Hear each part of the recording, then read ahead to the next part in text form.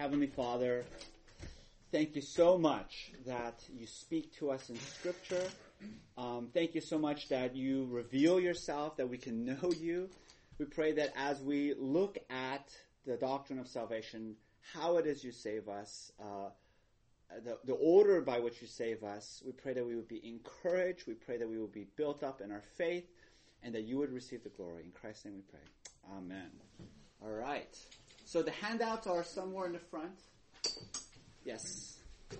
So we're going to begin a 6-part series on soteriology. And I want to begin by introducing the topic by looking at how, if you look at Scripture, it talks about our salvation in 3 tenses. And I think that's a different than the way we typically think about it. We typically think about salvation only in the past tense, right? So we say, when were you saved? Or I was saved, in such and such an event. It's the typical way we think about it. We think of it only as something that happened in our past. But if you look at the language of Scripture, there's a much richer, deeper understanding. So let me just give you 3 passages. Ephesians 2, but God, being rich in mercy, because of the great love with which he loved us, even when we were dead in our trespasses, made us alive together with Christ. And then he says, by grace you have been saved. So this language we're very comfortable with, we're very familiar with. Salvation has already happened to us. We are saved, right, in the past from our sins. But the Bible also talks about salvation as still ongoing and happening to us even now. So, for example, Philippians 2, very famous passage. Although some people get nervous when they read this passage, and let me address some of the nervous issues. Paul writes, therefore, my beloved, as you have always obeyed, so now, not only as in my presence, but much more in my absence, he says, listen to the language, work out your own salvation with fear and trembling, for it is God who works in you both to will and to work for his good pleasure. Now, people get uncomfortable. They don't like this verse. Because number one, it feels sort of threatening and ominous, because it feels like our salvation is therefore indeterminate or still being it's still unsettled. We're not sure if we're saved or not. Is perhaps the idea or the feeling that you get from this verse, because it says work it out. And also, people don't like the word work associated with salvation. Like, aren't we saved by grace, not by works? So we dislike this idea of working. But let me emphasize that it is still, of course, by grace, because notice it says that it is God who works in us.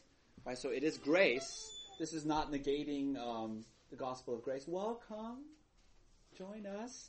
But the other thing is that we shouldn't feel insecure as if salvation is indeterminate. When Paul writes, work out your own salvation, what is he saying? He's saying simply this, that salvation is still happening to us right now in our lives. It's this continual process of being progressively rescued from our sins. So we're not just, so that we can say, yes, accurately, we were saved, we have been saved, right? And we can honestly say, I'm being saved right now, right? I'm being saved as we speak, because salvation is an ongoing process. It's not like he rescued us from our sin and that's done. He's continuing to rescue us from our sins. He's continuing to deliver us from death and evil and darkness.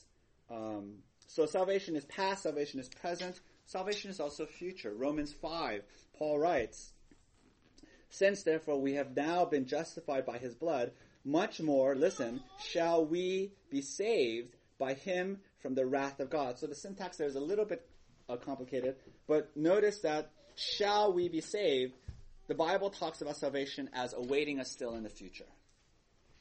So there's still a glorious salvation to come. So we can honestly say, using scriptural language, that our salvation awaits us. We can say, I will be saved.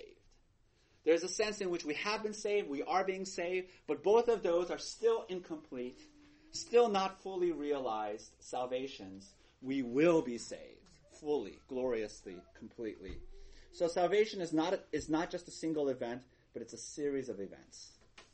Right? We have been saved, we are being saved, we will be saved. So that's my introduction. I think this is enormously helpful as we think about our salvation, when we think about it like that, because the way I look at it is this, right? We tend to think about our salvation as sort of just this mass, which is okay. We're saved, right? God has saved us through Christ. But what I want to do through this 6-part series is I want to tease out all the component parts. Oh, there's a handout. And it's sort of like light, right? We normally see light as light, but it's possible to separate out the component parts, and you can see the spectrum, the rainbow. And when you do that, you see the beauty and the glory of light. And that's what I want to do with our salvation. We're going to break it apart into 6 pieces, not artificially, but these are the 6 pieces that Scripture itself identifies. And it helps us to appreciate how God saves us, the order in which God saves us. It helps us to think through issues like, where are we passive in our salvation? Where is God saving us? And then where do we participate in our salvation? Where do we cooperate in our salvation? That's what Scripture says. Who gets the glory? Who gets the credit for our salvation, right? We'll talk about that. There are implications for predestination. If you understand, if you tease out the component parts of salvation, the logical conclusion will be, are we predestined, right? Who is ultimately responsible for our salvation? And so I hope that this will be encouraging to you. It will be faith-building to you. So what we're going to do is we're going to look at it through something called the Ordo Salutis, which is sort of what theologians have coined. It's a Latin phrase meaning order of salvation. And here it is. The order of salvation is, so I put it here as a timeline, which I hope will help you. You could think of your conversion as 4 component parts. They all happen together, but they're logically sequential, if that makes sense, right? So it's not like you experience effectual calling, and then 5 days later you experience regeneration, and then 2 weeks later you experience faith, and then a month later justification. They all happen together, but logically one precedes the other, right? So logically, effectual calling comes first, which is that God calls us to salvation. Then there's regeneration, which means that God awakens our heart. Effectual calling and regeneration are 2 sides of the same coin. Effectual calling is something that's external that God is doing to us.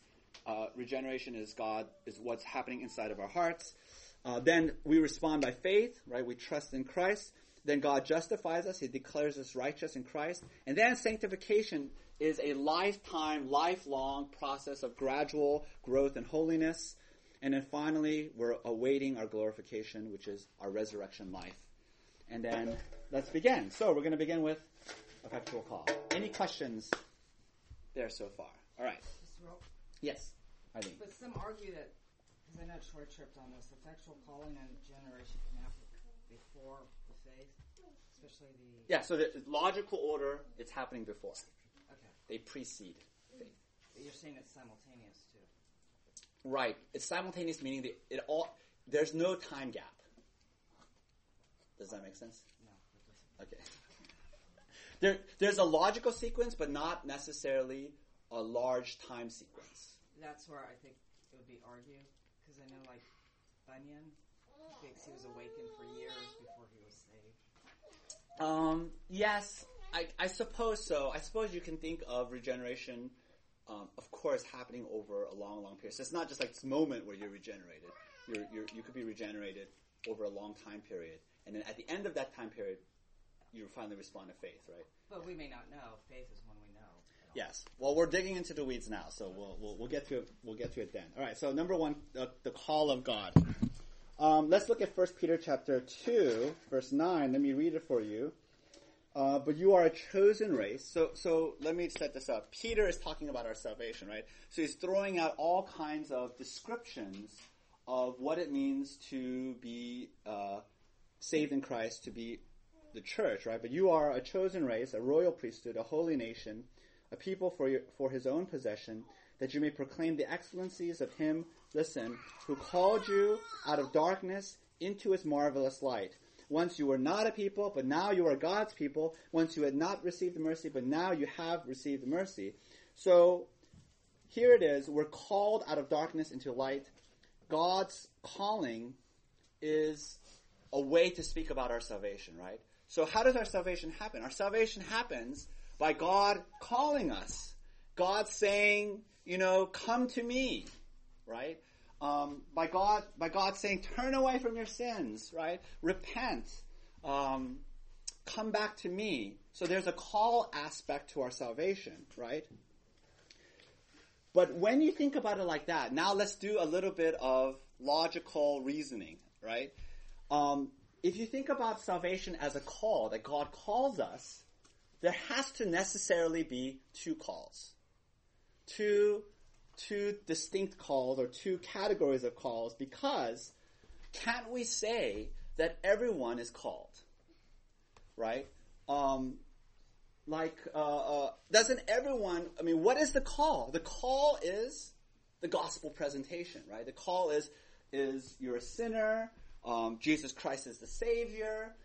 If that's the call, doesn't everybody hear the call, but then not everybody is saved, or not everyone comes to faith, not everyone becomes a Christian, right? And so therefore, right there, you can discern there must be, by necessity, two calls. So there is a general call, and then there's what theologians call an effectual call.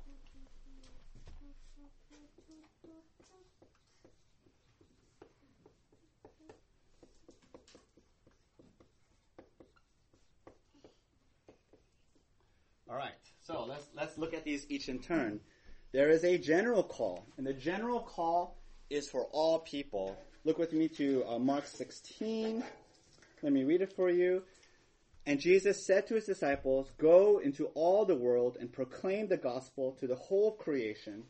Whoever believes and is baptized will be saved, but whoever does not believe will be condemned." So this is sort of the mini Great Commission at the end of Mark, right? And Jesus tells his disciples, go and proclaim, meaning go and issue the call to all people indiscriminately.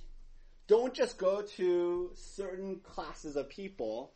Go to all peoples in every walk of life, and whoever believes will be saved, right? So that's the general call. But not everyone who hears the general call will be saved. There's a call that the God empowers with the Spirit. So let me give you a sort of an illustration or an analogy. Suppose the king issues a summons. The king wants you to come into his presence. So he sends a messenger, and he says the king would like you to come into before his presence. Now that's the call, but you can think of it. The call doesn't guarantee your presence, because you can hear the call and say, "Forget the king, I'm not coming." For whatever reason, you could resist the call. But suppose the king wants to guarantee that you will listen to the call and come and appear before him. So along with the messenger, he sends a guard. And the guard grabs you by the arm and he says, "Let's go." So that's what's going on in our salvation. It's something called effectual. Effectual means it produces what it wants to affect. So God issues a call to all people, but to some, to those he has chosen, he brings along a guard, and he brings you along with him. That guard is the Holy Spirit. It's not coercive, but we'll talk about that, right? So where do we see that?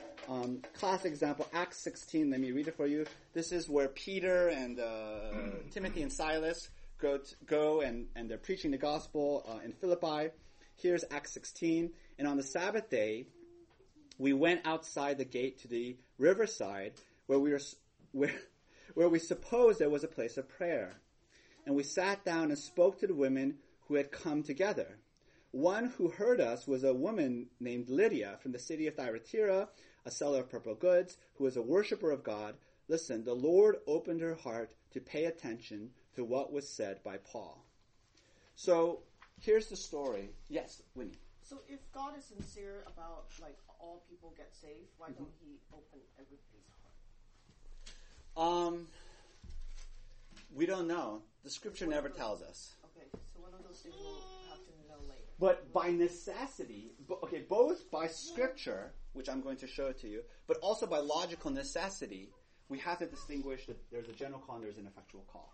Because not everyone who hears the gospel believes. Some people believe. The question is, why do they believe? And the answer scripture gives us is because God guarantees that his call will be heeded and received.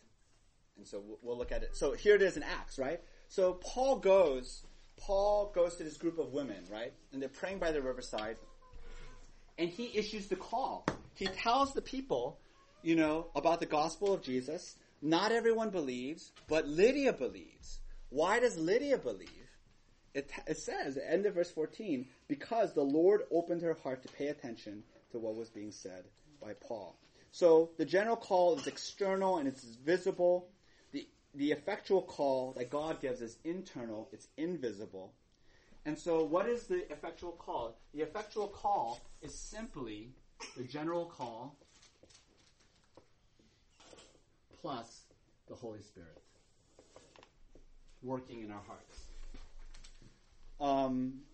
In other words, there's no difference in terms of appearance. There's no difference in terms of external observation between the general call and the effectual call, right? So suppose I'm preaching the gospel. No one can say, oh, the effectual call, it's right there. or that's just the general call. It's indistinguishable from external observation, but what's going on is God, through his Holy Spirit, is doing something which we cannot see. And when God does something, that it becomes the effectual call. So many more passages that demonstrate this. Look with me to Matthew 22. Jesus says, "For many are called, but few are chosen." So notice Jesus here he says many are called. He's talking about the general call. But he says few are chosen. He's talking then about the effectual call. Look at 1 Thessalonians. Paul writes, "For we know, brothers, loved by God, that he has chosen you, because our gospel came to you." Listen very, very, very carefully. Our gospel came to you. How does Paul know that they were chosen? How does he know that God has saved them? Because our gospel came to you not only in word, not just in word, but also in power and in the Holy Spirit and with full conviction. So there is a gospel call that is only the word, which is the general call, it's just the words of the gospel. But the words of the gospel by itself is ineffectual. It's not enough. You need it to be accompanied. If there's going to be a conversion, if there's going to be a salvation, there has to be power. There has to be the Spirit. There has to be conviction of the heart. These things I cannot control. Sometimes when I'm preaching, and I feel like I'm losing the congregation, I just speak louder. I just shake my fist more. I just feel like that will do it. That will put the unction and the oomph into it. Maybe that will rile your emotions. But I'm trying to take over the Holy Spirit's job, right? The Holy Spirit acts independently from the general call, right? It always accompanies the general call, but it's something that God sovereignly does, right? Yes, Claire. So is there any differentiation between those who respond to the general call versus the effectual call? Is there anything different about the people in this equation, or is it simply the Spirit is there or it's not in the first? That's right. So our natural response to the general call is that it's foolishness. The king of the universe is a crucified criminal, right? Jesus of Nazareth. That sounds foolish, ridiculous. I don't believe it. That's our natural response to the general call. But then because of the effectual call, because the Spirit, then you're moved. You're like, I'm a sinner. God came down. He humbled himself, right? He became a servant. He became nothing for me. My my Savior. So there's no difference in the type of person. The only difference is the work of God. All peoples. It's not like those who reject the call. It's not like those who reject the call are dumb, and those who accept the call are smart, or those who reject the call are spiritually dull and callous, and those who accept the call are spiritually sensitive and alive and very in tune. No. It only has to do with the sovereign work of God in the Holy Spirit. Does that answer your question? I think so.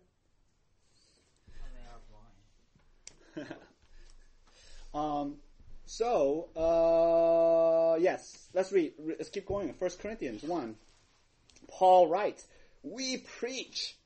What is he talking about? He's talking about the general call, right? We preach Christ crucified. See? I knew I was thinking of something like that. Okay, we preach Christ crucified, a stumbling block to Jews and folly to Gentiles, right? So he basically says the general call doesn't make any sense. Nobody naturally believes it.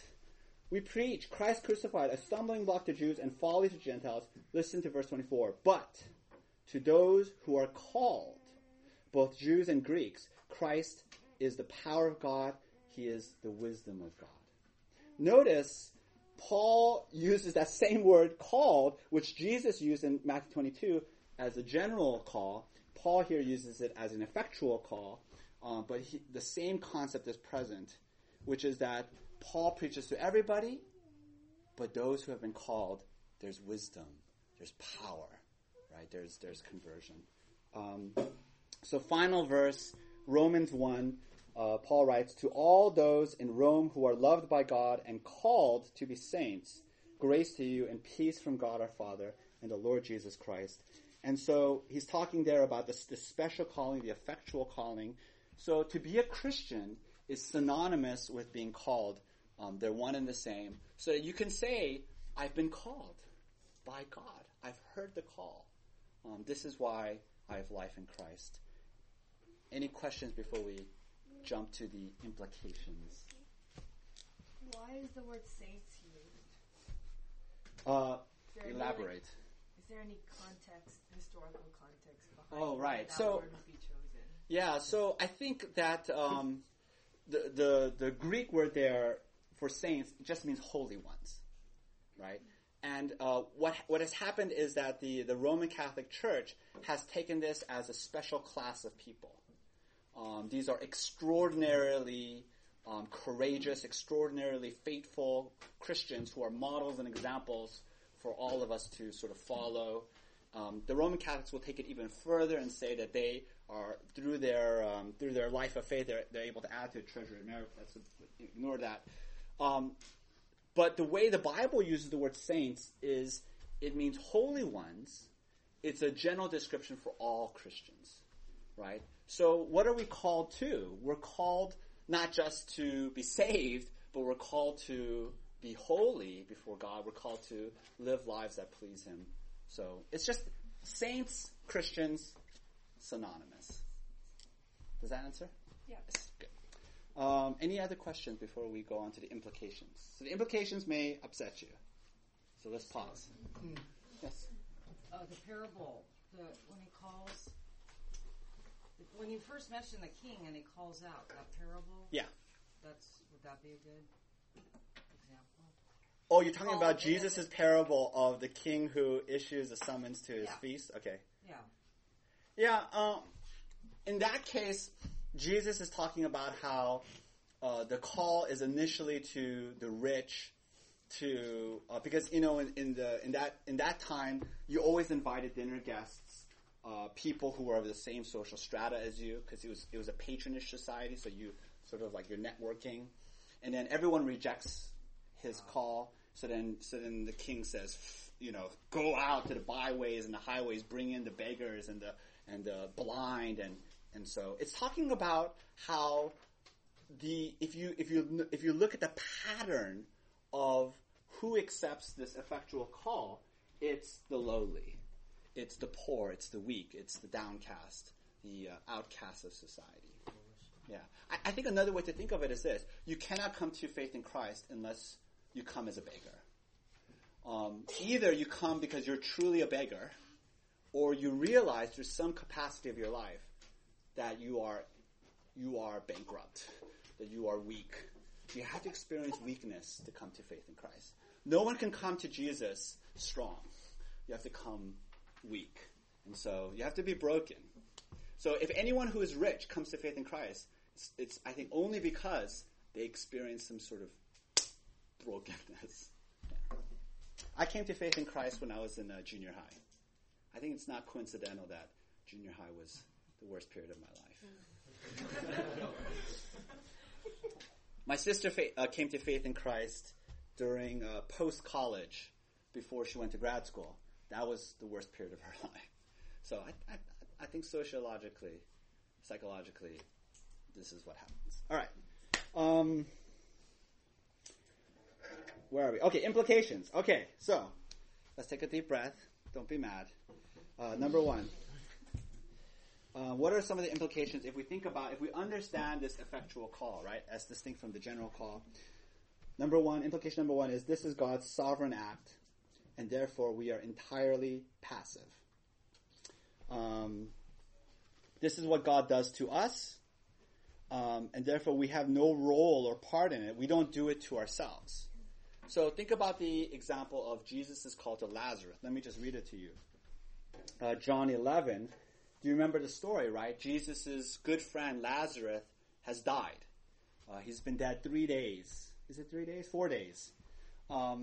And Jesus comes, and this is what happens. When this is Jesus, right? When he had said these things, he cried out with a loud voice, "Lazarus, come out."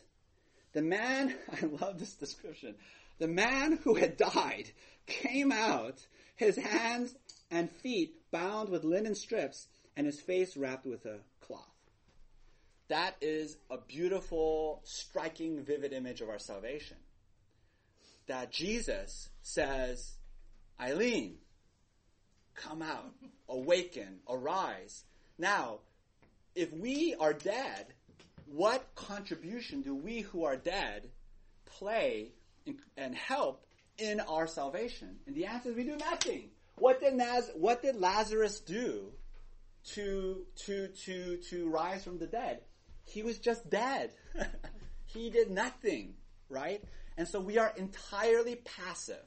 We cannot contribute to the effectual call. We do not effect or cause the effectual call. We don't maneuver the effectual call. It just happens to us, right? That is the implication, which means that, therefore, we are predestined. It has to mean that. Ultimately, who is saved and who is not saved is not up to us, it's up to God. Because effectual call is not up to us, it's up to God. And since the effectual call is what begins this order of salvation, this sequence of salvation, since the very beginning, we're entirely passive, and God is the only active agent. Therefore, God is the only one who determines ultimately who is saved. The natural, logical conclusion must be that we are predestined. I think this is an upsetting doctrine for a lot of people. People feel uncomfortable with it, dislike it. The question I believe that Clara asked, which is that it doesn't seem fair, or who said that? I forget. Clara's like, I disavow. That face tells me I don't remember. It doesn't seem fair. And I guess my response is it isn't fair. But salvation isn't fair.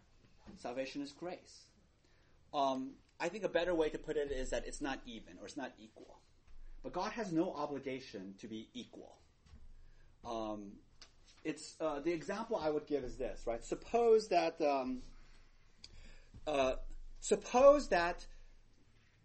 these group of burglars come into your house, and they ransack your house, they destroy your house, and they steal your possessions.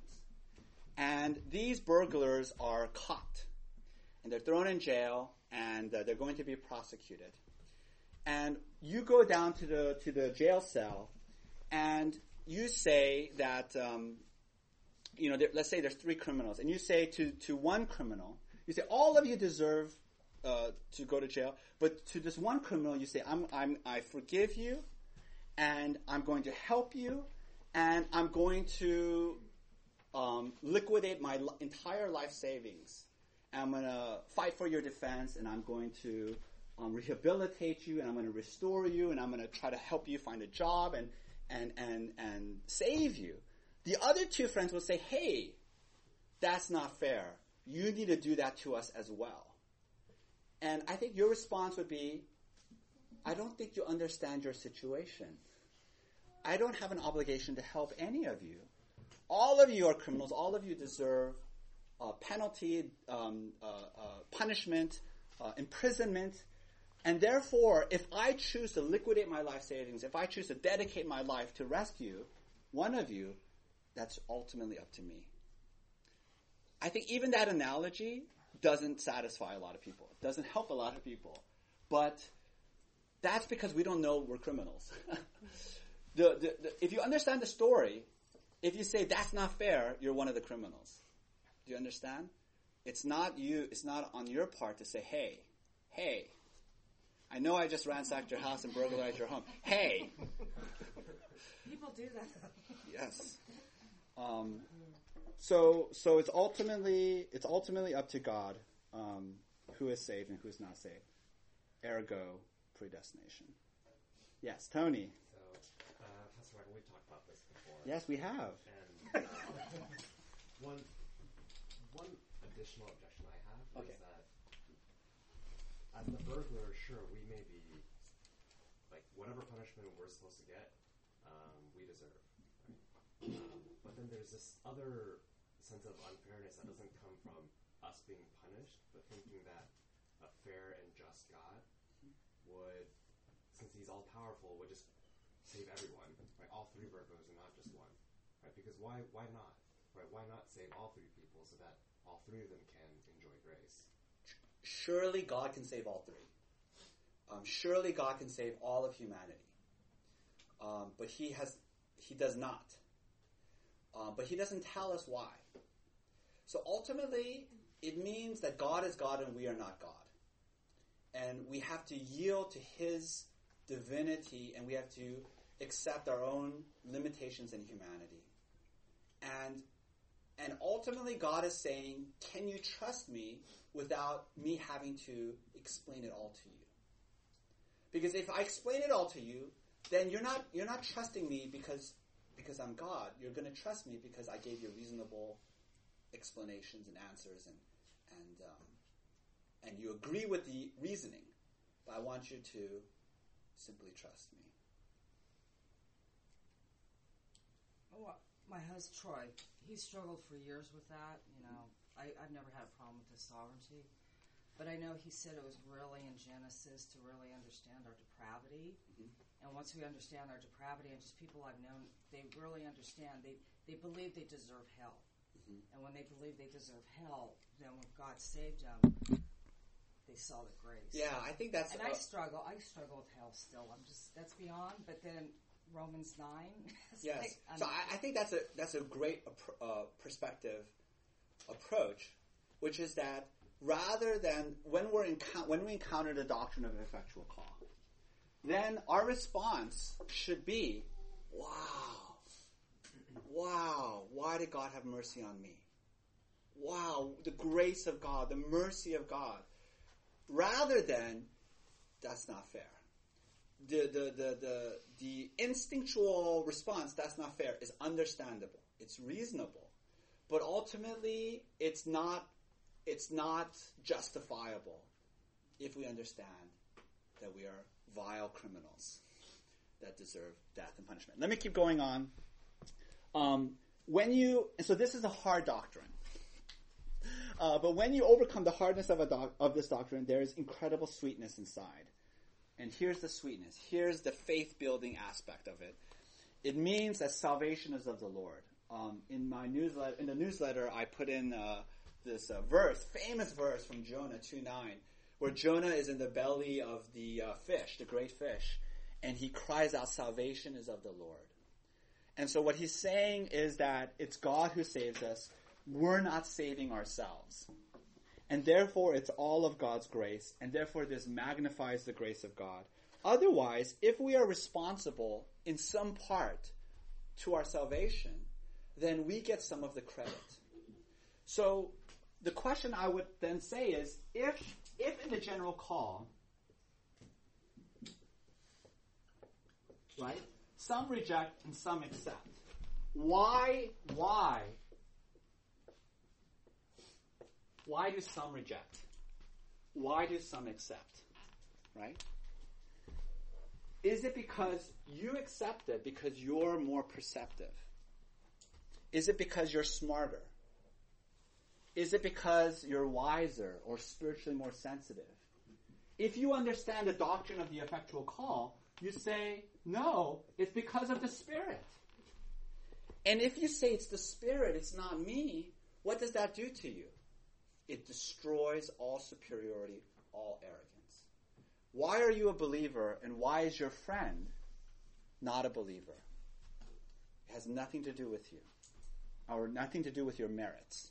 It has nothing to do with your record. It has everything to do with the grace of God. And that should just smash you. That should just destroy you. How can you be arrogant? How can you be prideful? And so I think this doctrine humbles you to the dust. It fills you with wonder. And it fills you with compassion for your non-believing friend. When you talk to your non-believing friend, and your friend doesn't agree with you, if your friend holds opposing viewpoints to you, should you get upset? Should you get mad at them? No, because if you get mad at them, you're assuming that it's because they're stupid and you're smart. Right? That's wrong. It's because God had mercy on you, and we don't know the story of your friend. But God has not had mercy on your friend. The Spirit has not attended your friend yet. So you have incredible patience for your friend. You should be incredibly compassionate for your friend, right? If we don't believe in the Spirit's role in the effectual call, if we knock this out, then what you have is acceptance or rejection is based on something inside, something internal. So the rejection of this doctrine leads to arrogance, it leads to pride, it leads to, I think, conclusions that Scripture doesn't warrant. Any points or any comments? Yes, Regina. So, I mean, isn't it from the start already, like, we're predestined? So, like, from the general call and the effectual call, God already knows whether or not. Right, so even before the beginning of time. So, he says, like, Regina, you're mine, you're my daughter. Scripture talks about how you're the apple of his eye, you're his precious daughter. Even before he created you, you were in his mind's eye, you were in his thoughts. And then God created you, you were born, you lived your life, and then he says, at age 10 or age 15, you're going to hear the gospel. And along with the gospel, and I know you, Regina, you're going to say it's foolish. So along with the gospel, he's going to have the power of the Holy Spirit affect your heart and awaken your heart. And so I forget what was your question. I just started going on this journey. I don't know where I was going. I'm just thinking because you said predestination, right? You were predestined beforehand. It seems like the person can reject or accept, but then it's already predestined. It is already predestined. But that doesn't take away our sovereign, it doesn't take away from our choice. So it's not, so I told you that the king's summons illustration that I gave is not exactly correct. Because the king issues a summons, he brings a guard, and he grabs you, and you're like, okay. That's not the way the king of the universe does it. He woos you. He's a lover of your soul, so he awakens your heart. So the classic example I would give is, if you look at the gospel accounts, Jesus heals all the time the blind. It's a profound and powerful analogy to our salvation. All of us are blind.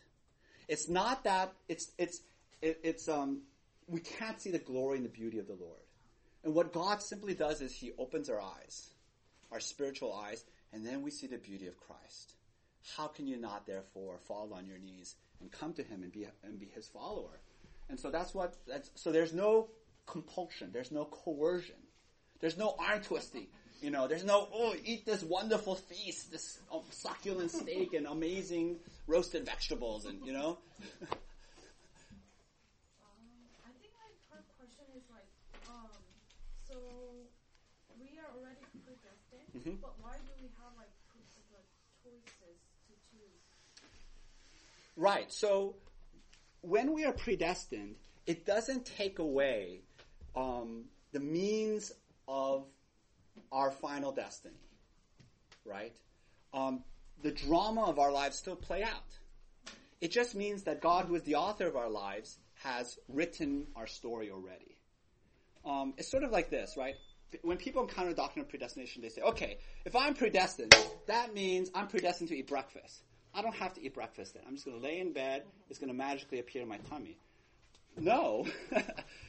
If you're predestined to eat breakfast, it's going to happen by you going to the kitchen and making yourself breakfast. So it doesn't take away the means of our salvation. I don't know if that makes sense. So it's like our choices are already determined too. Let me say that again.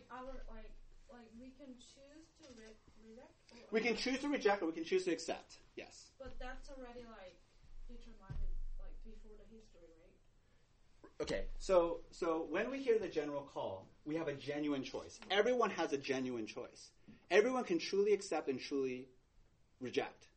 The problem is, if you don't have the Spirit, you're always going to reject, because you're blind. How can you see?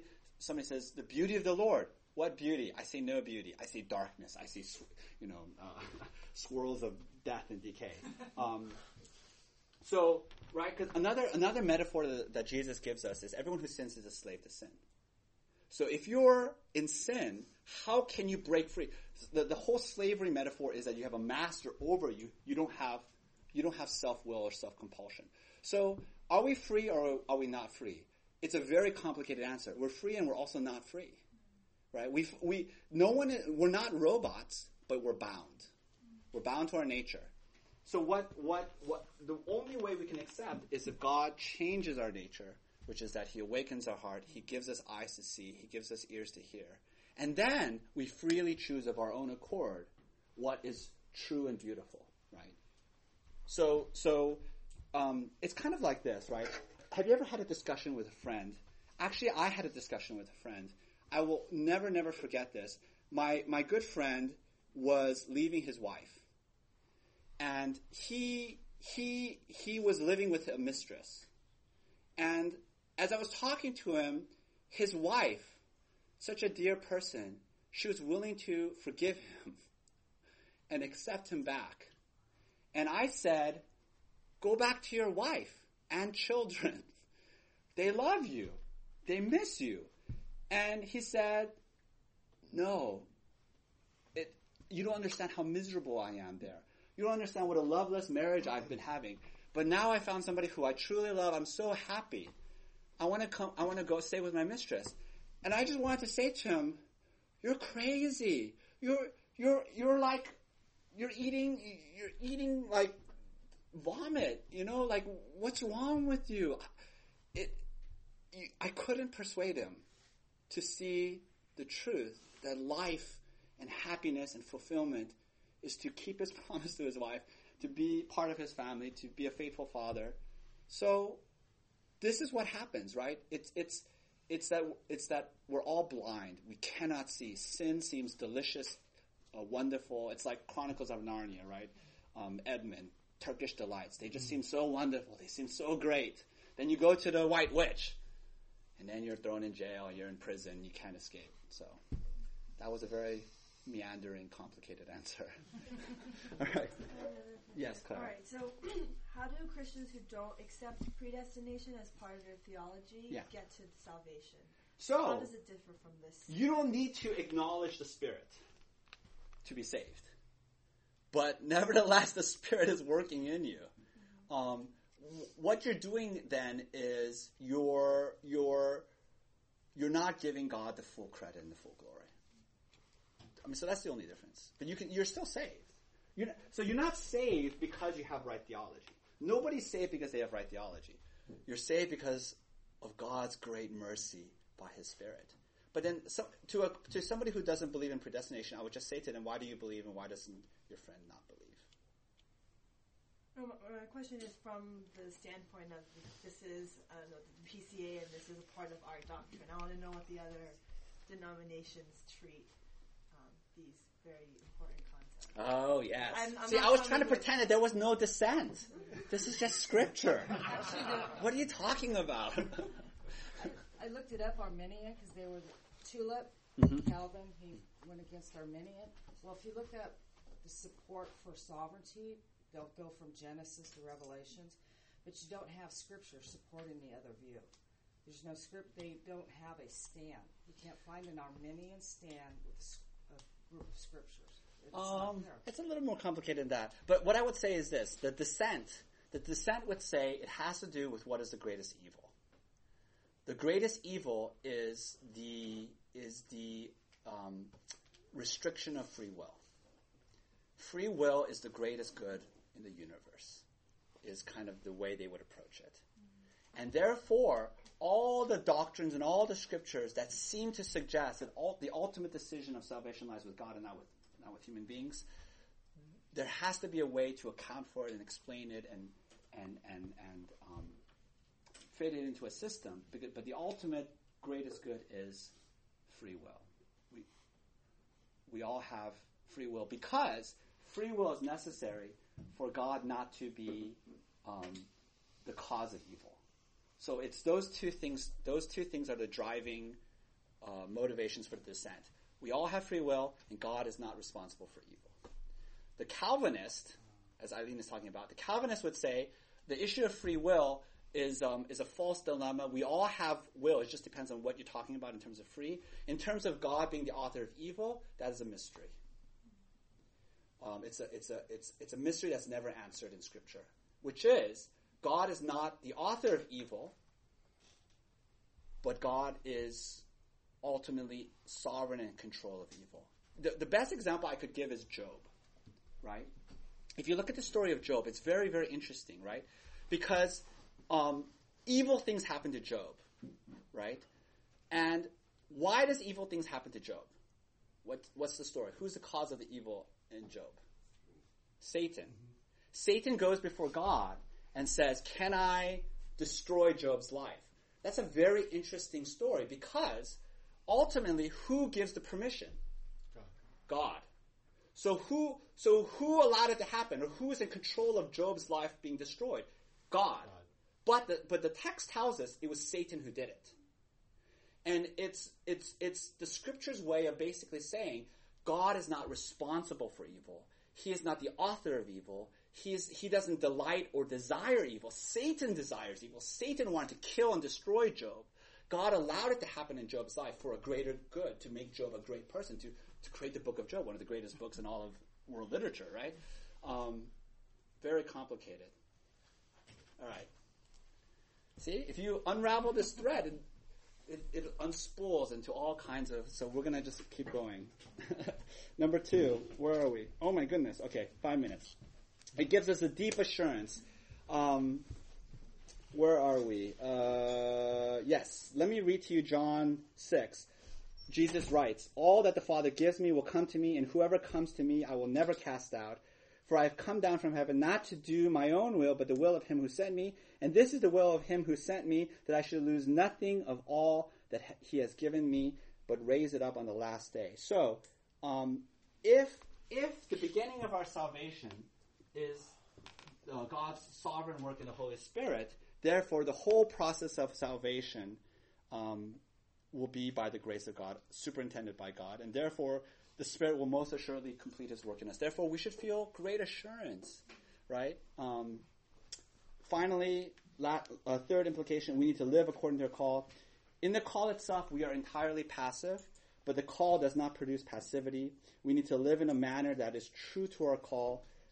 Listen to Paul in Ephesians 4. I, therefore, a prisoner for the Lord, urge you to walk in a manner worthy of the calling to which you have been called, with all humility and gentleness, with patience, bearing with one another in love, eager to maintain the unity of the Spirit in the bond of peace. So we have been called not just to be saved. Aha, I'm saved. Whew. No, we've been called to a life pleasing to Christ.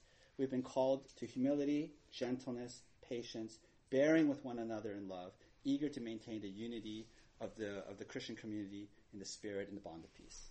That's our calling, right? So I panicked and then I just rushed through it and now I'm done. See, so I can open it up for questions again. Any questions? Yes, Tony. So, in this thing of the general call and the effectual call, Yes. where is free will in that picture? Right here. So, maybe I'm missing something. The difference between rejecting and accepting is whether the Spirit is working within us. So, if the Spirit works within us, do we automatically accept or... Automatically is not a word I would use. Okay. We naturally, of our own desire, accept. It's like this, Tony. All right. All right. So let me give you an example. Okay. Let's say I put two plates in front of you. One plate is a steaming pile of feces, right, with urine and vomit and everything foul. The other plate is the most succulent, the most delicious meal that you've ever laid eyes on. Okay? These are the two choices before you. Which one will you naturally choose? You're hungry, by the way. You'll always choose the succulent meal, right? Now, what the Bible tells us is that we're all bewitched. We all have a spell cast over us, which is sin, which is the sin of our forefather Adam. So because of this bewitching, the pile of feces looks like life. It looks succulent. It looks delicious.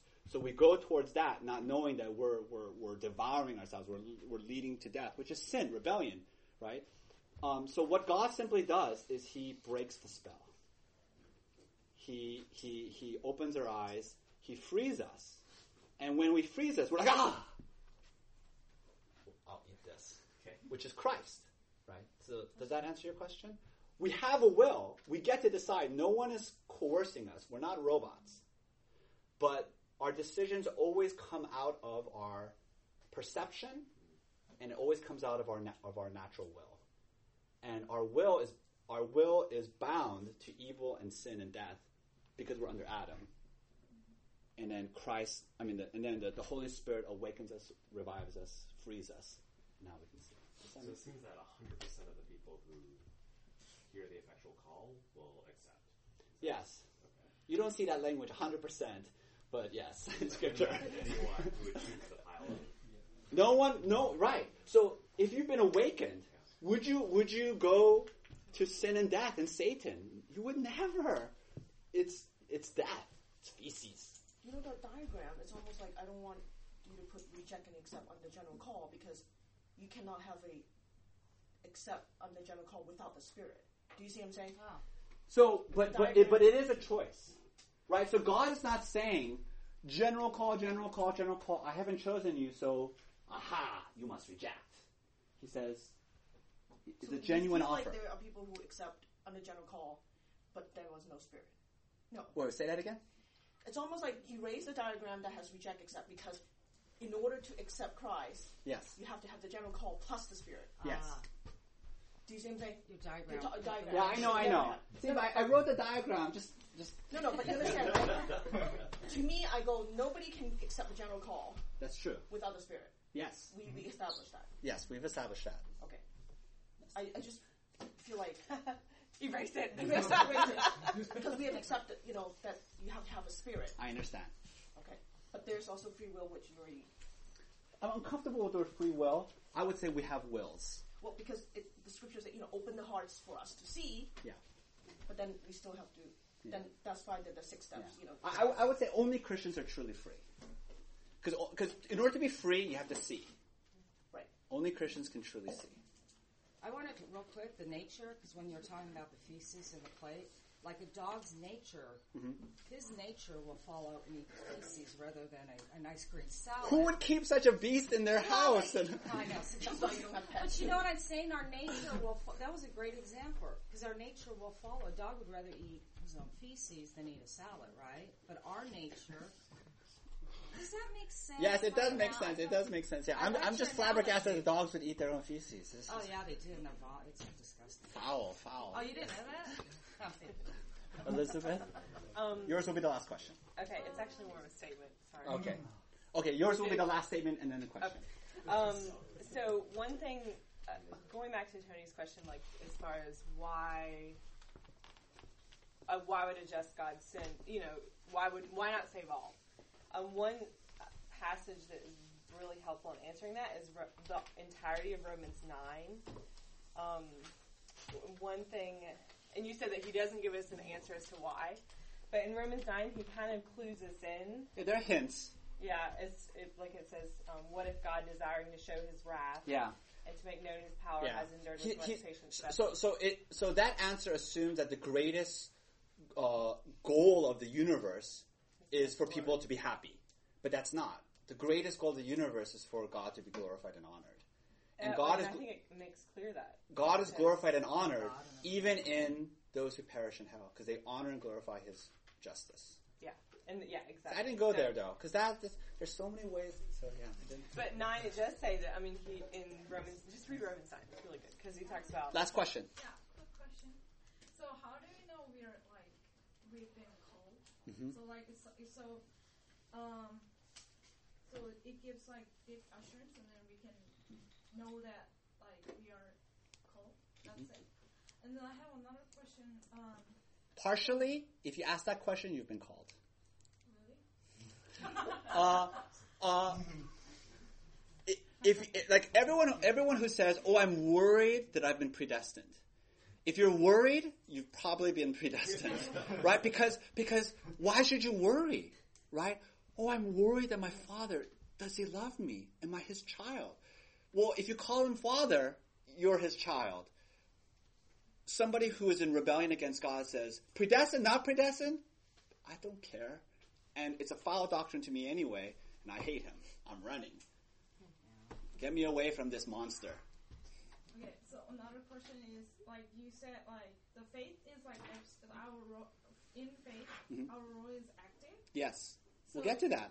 3 weeks. Later. Not 3 weeks, in 2 weeks. I will teach that class. Let's pray. Almighty God, thank you so much for our salvation. And we realize, we understand now that the author of our salvation is you. Salvation is from the Lord. We pray that we would give you glory. We would be... How can we even walk? We should be staggering every day of our lives, every moment. We should just be amazed that you should love us like this. We pray that you would receive all the glory. Thank you for encouraging us through the gospel. We pray this in Christ's name. Amen. Thank you, everybody.